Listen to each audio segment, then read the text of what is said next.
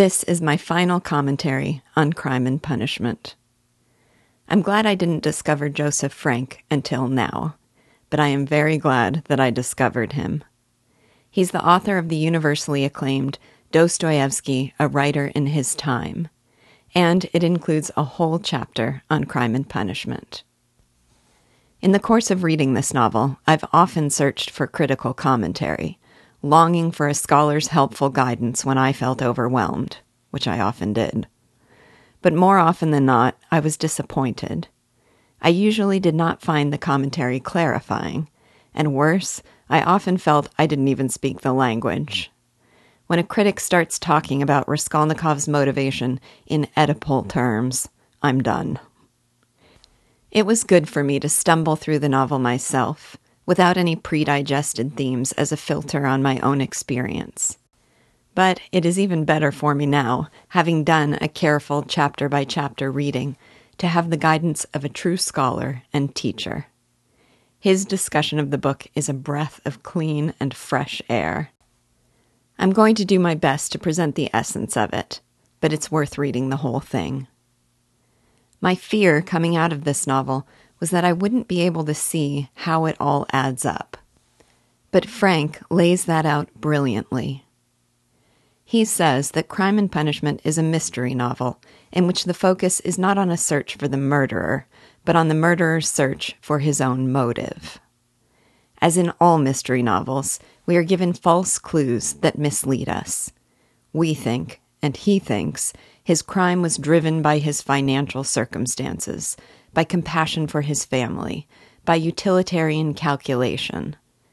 Raskolnikov is convinced that he is committing his crime from humanitarian impulses. But even so, his conscience continually resists. Over time, he learns, and we learn, his true motive. Raskolnikov's conviction that he acted for the good of mankind is first challenged by his immediate feeling of agonizing, everlasting solitude and estrangement. He finds that his relationship to the world has been completely and irredeemably changed, and he feels alienated from everyone, including his own family. It is challenged further by the fact that he never even looks in the purse. This crime was allegedly committed so that he had the means to take his first steps, so that he could help his family, so that he could benefit those who suffered as a consequence of the old woman's miserliness. But he buries the spoils under a stone and wants nothing to do with them. Then he interacts with a cast of characters, each of whom helps to shed light on the truth.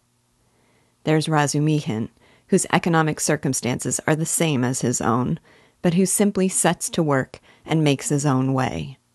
That does away with the theory that Raskolnikov's condition of poverty and oppression were the cause of his crime. There's Luzhin, a vile man who embraces the utilitarian convictions of the younger generation, and who espouses the very ideas Raskolnikov used to justify murder.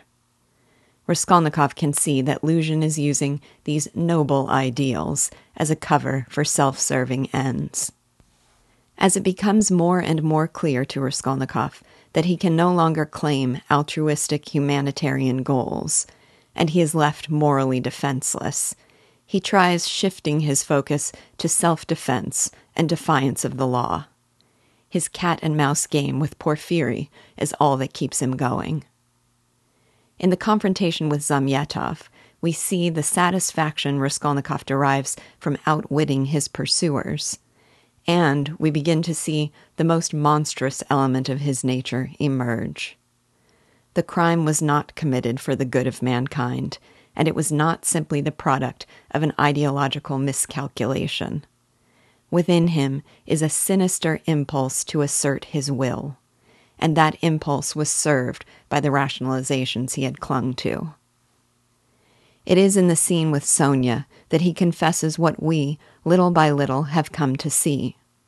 He committed this crime from a vicious impulse to test whether he had the right, to transgress, to embrace the idea that all is permitted. So, without the pretense of moral purpose, having lost the cat-and-mouse game, aware that it's only a vile assertion of ego that moved him to murder, he's left with two choices, embodied in Svidrigailov and Sonia. Embrace that vileness, like Svidrigailov, or strive for Sonia's unshakable faith and self-sacrificial purity. Then, Svidrigailov kills himself from self-loathing, and Raskolnikov sees that that is no way out. That's my best attempt at explaining this novel from Frank's bird's-eye perspective. And here's how I see the ending.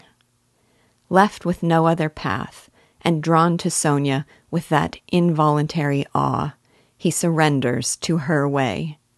He goes to take his suffering, and eventually, having dropped all his defenses, he's able to experience a resurrection, and to see a path to redemption.